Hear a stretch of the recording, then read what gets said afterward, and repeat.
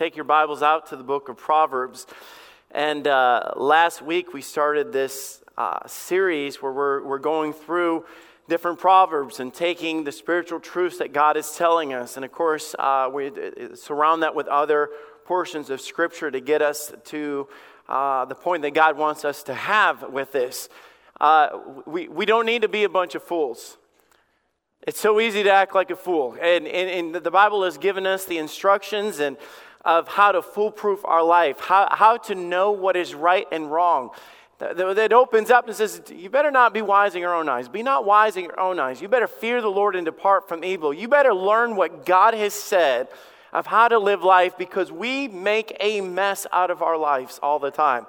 So I was going through, and like a lot of you guys, have you ever done it where you start at the beginning of the month and you will go through and you'll read one Proverbs, one chapter every single day, and then you can go through, and by the end of the month you go through it. I've done that. I've done it where I just, different times where I just want to sit down and I don't have time to read a long portion of Scripture, and I'll just dig into Proverbs, and there's so much practical aspect of that. Well, a while back I started marking the major themes that it goes through. And there's a lot of different things, like last week, the words that we say and how they impact people, and the fact that they last a long time and they impact and they have power and all those things. So today we're going to get into another one. I started thinking about this one just from life.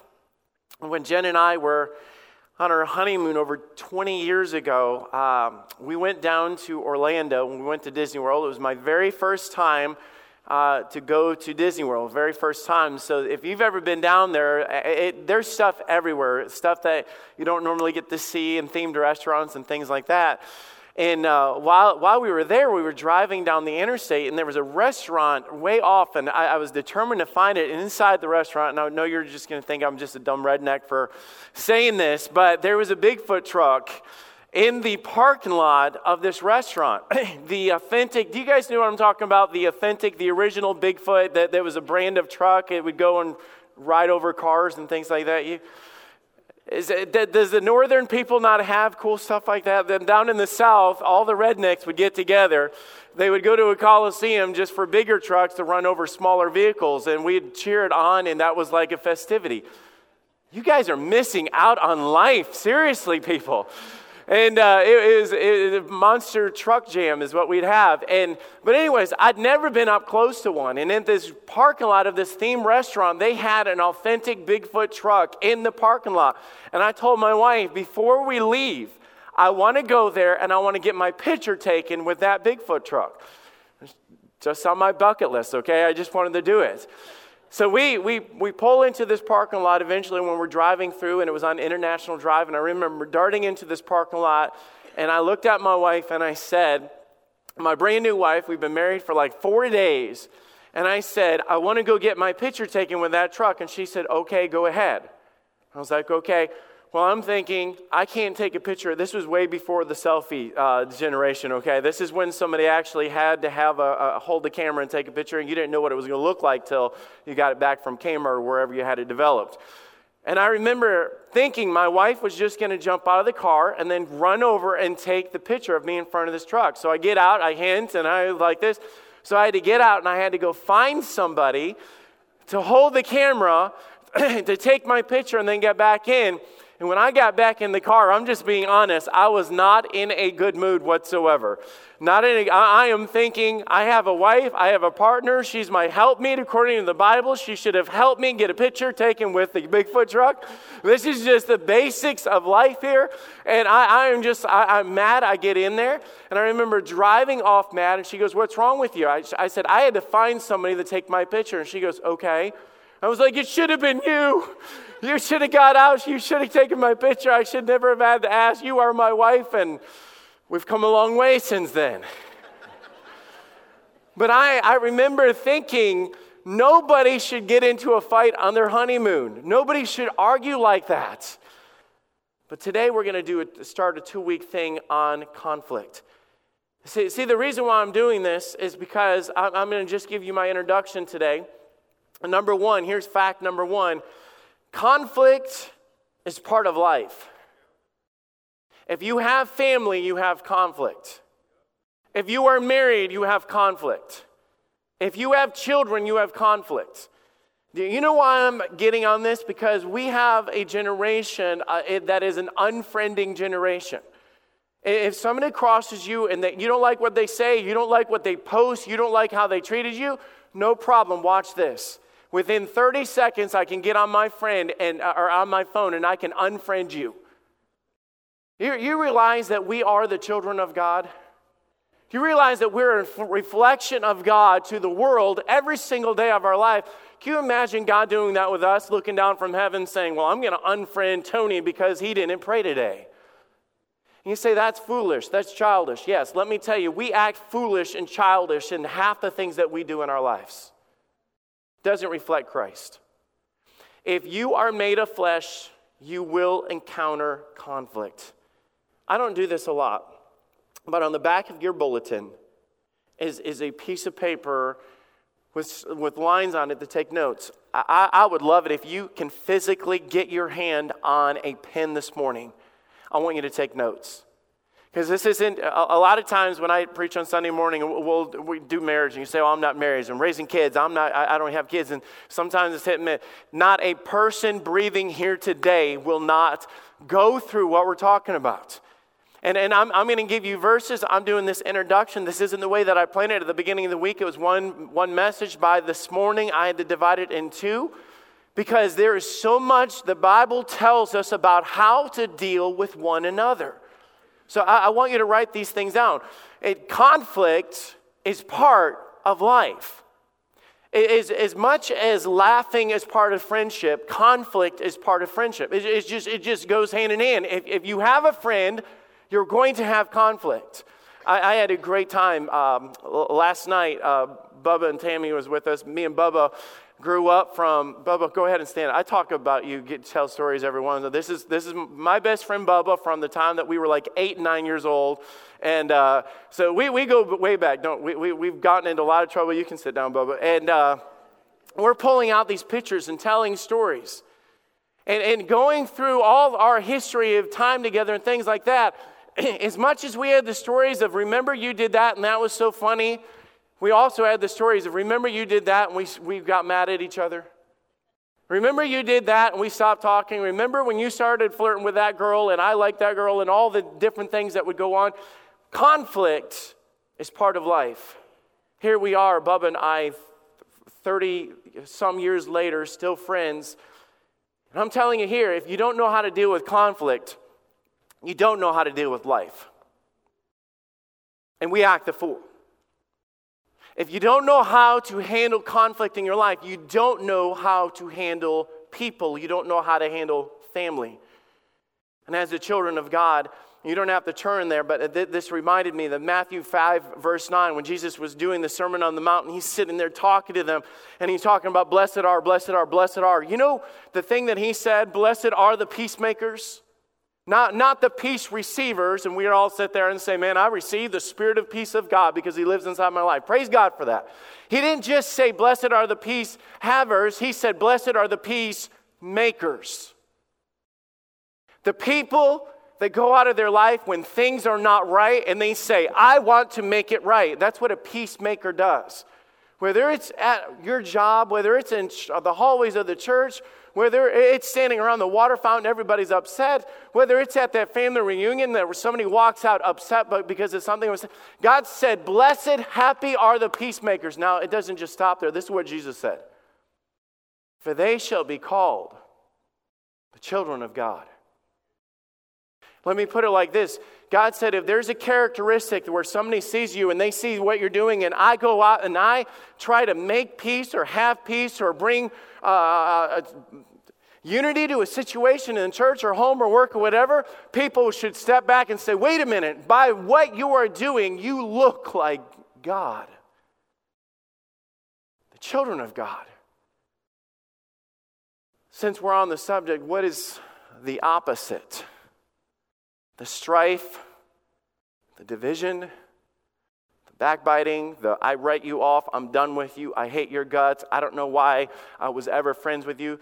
If being a peacekeeper identifies you with God, what does all that identify you with? That's all of us. We look like Christ.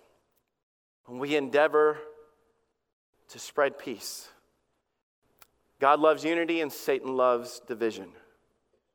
Proverbs 17, verse 14. The beginning of strife is as when one letteth out water.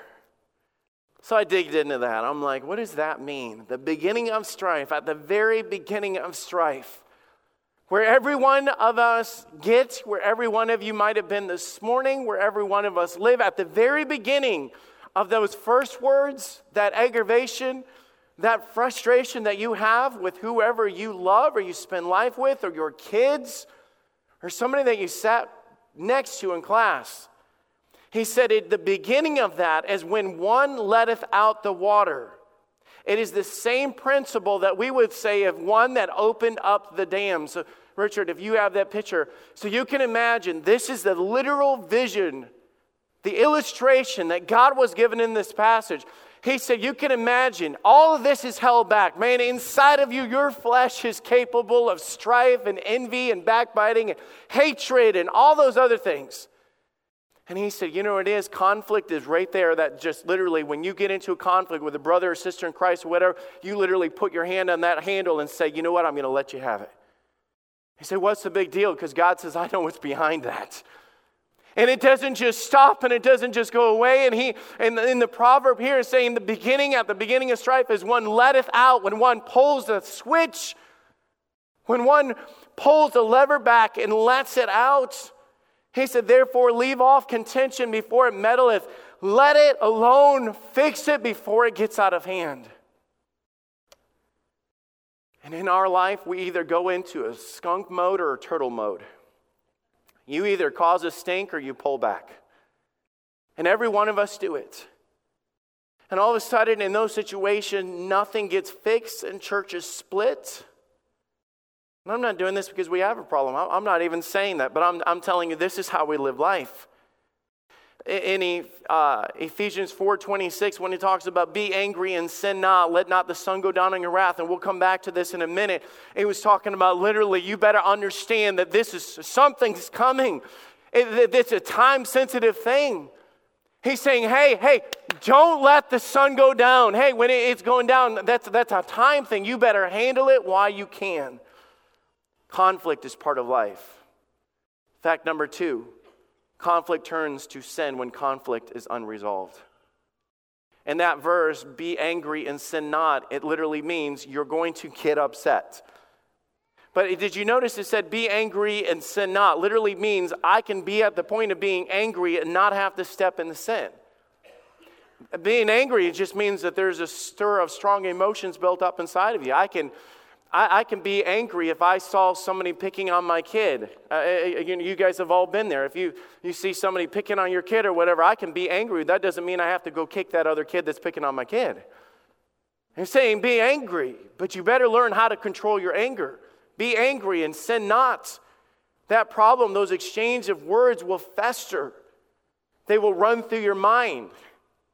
Your flesh begins to read into everything. You think the worst of other people. You begin to pull things from the past, the things that haven't been dealt with. Begin to have a pity party. The same way that a splinter leads to an infection in your body, unresolved conflict will always lead to bitterness. Unresolved conflict will sour your spirit. It will sour your relationships. It will ruin your worship. You know why I'm doing this? Because I got into this and I thought, so many of us will avoid resolving conflict because I've heard the stories. I've heard them from you guys. I've heard them from me. We've all been there. People that don't even go home for Christmas anymore. Don't get together at Thanksgiving. You say, well, we had to cut ties and write them off. And sometimes there are those situations where you've done all and you have to sit there according to Matthew 18 and just pull back because they just don't want to change their heart. You cannot fix it after a certain thing. But we're talking about us. We can fix us. We can take the steps. And God is saying this is a big deal. Why? Because when you let down, the sun goes down in your wrath, it always gets worse.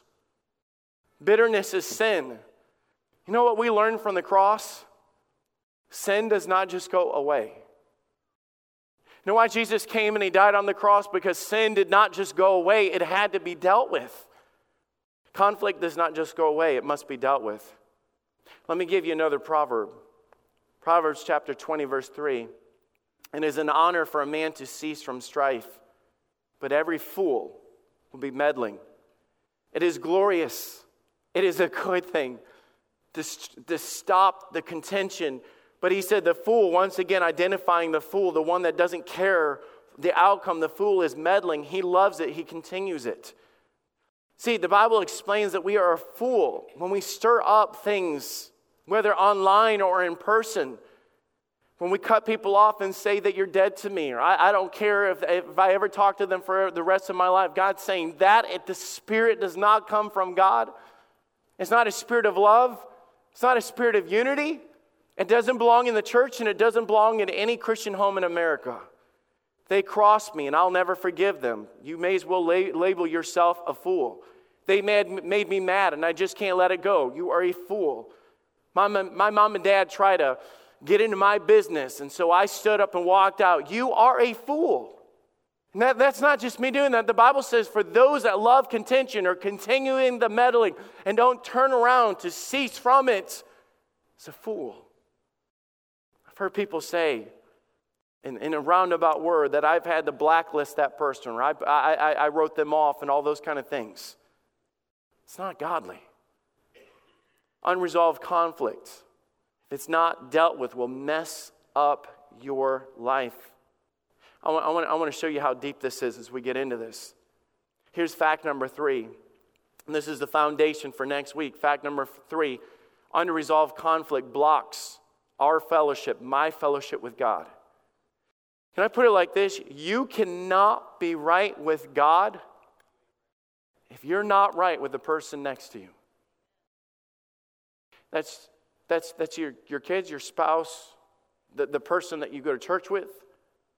You cannot be right with God and not be right with other people. I have wondered so many times, and I was even talking to a couple ladies as we were starting, and just saying our burden to see God work and see God convict and God change and revival and people to be saved. We look outside and we look at the world and say, man, how wicked the world has gotten and how perverse and how wrong. And man, last week when we got in that verse about the words that we say and how they grieve the Holy Spirit of God, here's another one. In 1 John 4:20, and I'll read it. If a man say, I love God, and he hateth his brother, he is a liar. For he that loveth his brother whom he has seen, how can he love God whom he hath not seen? And this is a commandment that we have from him, that he who loveth God loveth his brother also. God was saying, you know what? There's a lot of churches that are filled with hypocrites. Because he said, you guys can't even love each other, and then you're going to come into a church service and stand up and talk about, oh, how I love Jesus. This isn't my words, but God literally says, if that's the mindset that you have, he just said, let me tell you, you're not only a fool, you are a liar. A liar. Can you imagine having a sit-down conversation with God? And God sit there and talk about how you wrote things off with your parents or whatever, and God looks at you and says, listen, and now you're going to tell me that you love me, and God literally says to our face, you, Tony, are a liar? Can we get that real with God to understand that God is that displeased with it, that God's saying your worship is in vain if your heart's not right? Matthew 5:23, talking about the Sermon on the Mount, when he's talking about the peacemakers. Later he says, therefore, if thou bring thy gift. Now that gift would have been their sacrifice or their offering. Today our gift that we bring in will be our worship. He said, if you walk into the church and you come to the altar, the place that you meet with God, and you bring your worship, or you bring your praise, or you bring your fellowship, or you bring your physical offering, or you bring all those things. If you come into the church and you go to the altar with your gifts, and there, all of a sudden, God calls to your mind, and you remember that thy brother hath aught against thee. He said, listen to the words that God said to us about how to handle this. Leave there thy gift before the altar and go thy way. First be reconciled to thy brother, and then come and offer thy gift. Do you know how serious this is with God? God's saying, I can't even have a church of unity and praise and worship and glorifying God or whatever. And God says, if you're in there and you're doing it, and you realize you're on the stage and you're singing, you're in the back and you're leading, you're in a Sunday school class downstairs, you're on a bus route, you're standing in the choir, you're doing whatever, you're coming in and standing in a pew and you're lifting up your hands, and God says, I bring it to your mind, you are better off to step out of there and walk out of there and go find that brother to make it right than you are to stand there and go through the motions. Can we say this is pretty serious with God? Can we say that in the mind of God to take this far, God's saying, I'm not okay with this? To say that maybe we've even hindered the working in the Spirit of God, the unity of God, because of what's going on behind the scenes, not just because of what's going on in the church. You see, think about that. If it hinders our relationship or our connection with God in that way, think about what else it does. See, God's not just my salvation. God is my source of my strength. He said, without me you can do nothing. God is my source of joy. That the joy of the Lord is my strength. God is my peace that passes all understanding. You think about if all of a sudden I am thinking my life is dead and I'm dry and there's no joy and there's no authentic worship and everything. I don't understand. God, why? And God's saying, quit doing this. You need to look at it parallel this way. You're looking in the wrong direction for why things are so bad. 1 Peter 3:7 even says that it hinders our prayer. Try having a fight with your wife and then going to work, and it robs your joy through the entire day. It kills the spirit of everything. Have you ever sat down for Christmas or Thanksgiving and all of a sudden words are exchanged at the table and everything gets quiet and one person pushes their plate away and gets up and walks out, and the entire family goes quiet? And God says, you realize that all of this is connected. You say, well, what are you talking about? I'm telling that we can have issues. We don't know how to live life. When it does not come into the heart of that Christian to stand up from that table and say, I'll be right back. To sit there and have crosswords in the hallway of a church and then sit there and say, that was taken wrong. I'll be right back. To sit there and have a debate with your kids and then you get in the flesh. Mom and Dad, we can get in the flesh too. And not sit there and go to Jordan or Logan or Morgan and sit there and say, I'm sorry. God said that your prayers be not hindered. It affects our relationship with God. This isn't my words. This isn't my thinking. Unresolved conflict affects my fellowship with God. Number 4, unresolved conflict always gets worse. Sin of any sort is an infection. It's a cancer, it's a disease, it's a sickness, however you want to do, with Jesus being the only cure. And by me saying Jesus is the only cure, meaning that whatever God says, this is the antidote. That's why the Bible says, don't be wise in your own eyes, where you sit there and say, well, time heals all wounds. Have any of you guys ever heard that? Just say, well, I'm just let time heal all things. If you ever get shot, I'm going to walk up to you and tell you that. I'm just going to go up to you and say, I know you're bleeding out, and I know you got a chunk of lead in your chest right now, but buddy, you hang in there because time heals all wounds. You can imagine, like, all right, no, it's got to be dealt with. It's got to be addressed. You rush him to the hospital. The Bible says, don't let the sun go down in your wrath. You're sitting there saying, hey, we're losing them. This isn't good. This isn't healthy. Something's wrong. Come on, guys. Hey, get up. Get him on a gurney. Call 911. Let's go. God said it's a sickness. I want you to turn with me to Ephesians chapter 4, and I want you to mark these things down because I want you to show you the weakness. Last week, we looked at Ephesians 4 when we were talking about words. Last week's message and this week's message is connected because the words that we say is usually what sparks the conflict.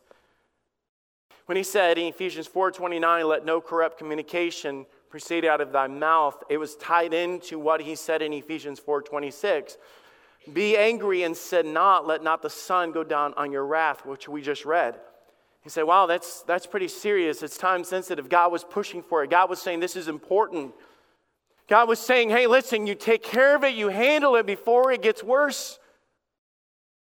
But then there's a verse that follows it that should literally scare us. It should bother us. It should give us the chills as we read this. When you're talking about wrath and unresolved conflict and having problems with other people, and I'm going to read you the next verse. He talks about in grieving not the Holy Spirit of God, this conflict that we have. But notice what he says, neither give place to the devil. Neither give place. Be angry and sin not, okay? Don't let the sun go down in your wrath, okay? Stop. Wait.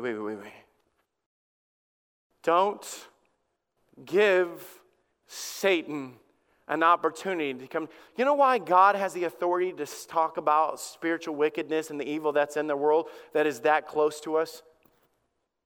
Because God knows. He says, you might not be able to see the spiritual realm, but I do. You might not be able to see what's on the other side. You might not know fully what you're doing. And to you, it's just, I wrote off my brother because he made me mad. Or I cut off a friend at church. Or we've been friends for all these years and you're saying it's not a big deal. God's saying, hey, listen. Don't let the devil in. A lot of times we have a situation that goes far further than what you thought. You guys realize that division between two friends in a church or division between two leaders in a church could literally lead to a division of the whole church. And you say, that there's just no way. Where do you think church splits come from? Where do you think divided families come from? Where do you think that come from? When he said, neither give place to the devil, I looked that up. I wanted to understand what that warning is. The word place means spot or the word opportunity. Literally meaning, don't give the devil opportunity. Literally meaning, if you let this go, put it in your mind like this. If you lock your house up at night, and we all do. I assume everybody does that. I go around and I check the doors of the house and all this. Why is that? Because there's stuff on the outside that I don't want coming in the inside, especially while I'm sleeping. When we were in Jacksonville, we actually we lived in a bad neighborhood. We had a neighbor shot. Literally shot and killed in their apartment complex. That messed with my brain really bad. It bothered me. I just knowing that happened so close. And I remember checking all the doors every single night, putting a chair up. Have you ever done that? Put the chair up underneath the door hinge. Just I'm scared. I don't like that because of what could get in and hurt me. He literally saying, neither give place to the devil. Literally, don't give him opportunity. Literally, what we do when we're letting the sun go down our wrath and we're not dealing with it, it's the same thing as you going over there, unlocking the door of your heart and opening the door, knowing Satan's on the other side. That's what's going on. Put that visual in there, and Satan comes in and goes, all right. Now, when he says give place or give opportunity to the devil, what do you think he wants to do? What do you think he wants to do? He's not going to walk in there and say, all right, we all need to sit down and talk about this, okay? Dr. Phil is showing up in your heart. I promise you, it's going to be a whole nother scenario that goes on. He's going to provoke and anger and stir up and sit there and tell you and pull other things to your mind. Actually, the Bible actually tells us what he's going to do. When he says, grieve not the Holy Spirit, now we've got a contrast. Not only are you inviting Satan into your heart and mind, you take it to the other degree. He said, you're grieving the Holy Spirit, literally mean quenching. You're shutting down the power of God in your life, and you're inviting Satan inside of your life. Yes, we have problems. You realize what we're talking about? Can I just stop and tell you what we're talking about? This is what we're talking about. I can't believe she just said that. I guarantee you she's talking about me. I guarantee that comment is about me. But you know what? And all of a sudden, you fire right back. And she's sitting there going, I didn't even mean that towards her. What is she doing? Well, that's just like her. I am not surprised one bit. She thinks she's better than me, and then you fire back, and all of a sudden, the next thing you know, you can't comment. And you look it up, oh, she unfriended me. And this whole war breaks out, and you say, what happened? None of that is of God. And we're sitting there talking about grieving the Holy Spirit of God and neither give place to the devil. That's what we're talking about. It's as simple as that. We're not talking about coming out and, painting pentagrams on the floor and lighting candles and inviting spirits in the house. We're not talking about that. I'm talking about how you have it in your heart towards other people. That's the evil that we're dealing with. That's the evil that God's saying, I can't go in there with that. The anger, the wrath, the spirits. So listen to what he says in continuation of this same thought, what he says. Don't let the sun go down in your wrath. Neither give place to the devil. Listen what he says in verse 31. Same passage, just read. He said, let all bitterness and wrath and anger and clamor and evil speaking be put away from you with all malice. You know when I read that, and I mentioned this last week, it's all connected. I said, well, sometimes we just say something and we're just saying, you get into a fight, you say, you make me unhappy, you rob my joy, and it just sounds like, you're just trying to prove your point by saying a bunch of words over and over again. Bitterness was the first word mentioned. He said, let all bitterness. Bitterness happens in the heart. It's what you think. Bitterness is not an outward thing. If you know anything about bitterness, it starts in your heart. It doesn't change everything about you, but what happens is there's something that alters how you feel. It's like ordering water and putting lemon juice into it. It's bitter. It's something that changes and affects everything that it touches. It's where it starts. But then it turns to wrath. The word wrath means passion, or as breathing hard. It means a fierceness. It means your emotions or feelings. Once again, it's still not outward. But all of a sudden, that bitterness that you have towards that person begins to take root, and it affects you. That's when you lay in bed and you begin to cry when you think about what they said about you. That's when you get mad and you start saying, how dare them? It begins to affect your emotions.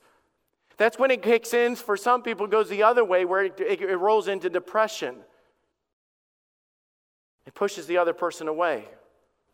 It affects your emotions to where you say, I don't want to go to church anymore. I don't want to go to family reunion. I'm not going home for Christmas this year. But then the third word is anger. It goes from a feeling to an emotion to a desire. Anger is a desire. It literally means reacting or implication of punishment. I am going to do something. You start pushing towards wrong things. You start reacting. You start finding fault with the other person. You start getting on their profile picture like they're all perfect in all their actions, and look at what they said.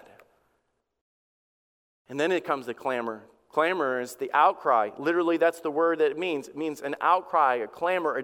The disease begins to come out. You can only hold it in so long before you begin to share what you feel and how you feel. And then it comes out. It's not just I can't stand her. It comes the evil speaking, which is slander or backbiting. It's a progression. And it doesn't stop there. At the end of that verse, and it says, be put away from you. And then it just stops and puts a comma there and says, hey, with all malice. That word malice literally means evil, literally meaning that every aspect of your life begins to be coated with wrong. With all malice, every bit of you, your heart, your mind, your actions, your feelings, your emotions, everything. And you're no longer Christ-like, you're no longer loved, there's no longer grace. I see in James, and I'm going to close with this. When lust hath conceived, it bringeth forth sin, and sin, when it is finished, bringeth forth death. I can't tell you guys how many times I have preached on this, but any kind of sin message that I could get into all relates the same. This is what happens. It says, when lust hath conceived, it's when the thought or desire has taken root in your mind. When that has happened, it takes root in your mind. When it's conceived in your mind, it bringeth forth sin. That means you begin to do the wrong things. And it says, when it is finished. You know why you can't sit on it? Because you might say, well, I'm not taking this any further. And Satan, who you've given an opportunity in your life, he said, you might, but I will. I'll run with this ball. I'll spread what you said to be shared to one other person that's going to spark this. I'll have somebody repeat what you said. I'll have them talk about you. I'm going to spread this. That's what happens. And all of a sudden, sin, when it is finished, it bringeth forth death. It kills relationships. For those that sit there and say, well, I didn't grow up close to my parents. Why? Because we got into it when I was 17 and I wrote them off. Can I say wherever we're at, with whoever we're at with this, it's not right. Now I know a lot of people sit there today and say, hey, listen, I've got that certain person in my life that I've gone after them and I've tried, and Matthew 18 has steps 1, 2, and 3. And at the end of it, they say, if they will not hear you, I know that you cannot control them, but I'm here to say you can definitely control you. I can control me. I can make my heart right. I can do the right things. And I think I'm going to surprise a lot of people when I turn around and go through the steps of making things right next week, and I say, step 1, you're going to be like, oh, okay. That's not what I was thinking at all. You know why? Because it's contrary to how we feel. It's contrary to our flesh. You say, why are you preaching this? Because this is life. This is life. Maybe today you walked in here with conflict. Maybe today that you cut off a lunch appointment that you should have had. Whatever it is, this welcome to life. And God says, you want to stop acting your way and start acting my way? You know why? It's my job as your pastor to sit up there and study the Word of God and say, all right, we all deal with strife. Lord, help me to understand. And he said, you better tell them. My Proverbs is their lips is like a dam. You open it up and it comes out. And I tell you, there's a whole lot more coming. You better learn to shut it down and shut it off before it gets out of hand.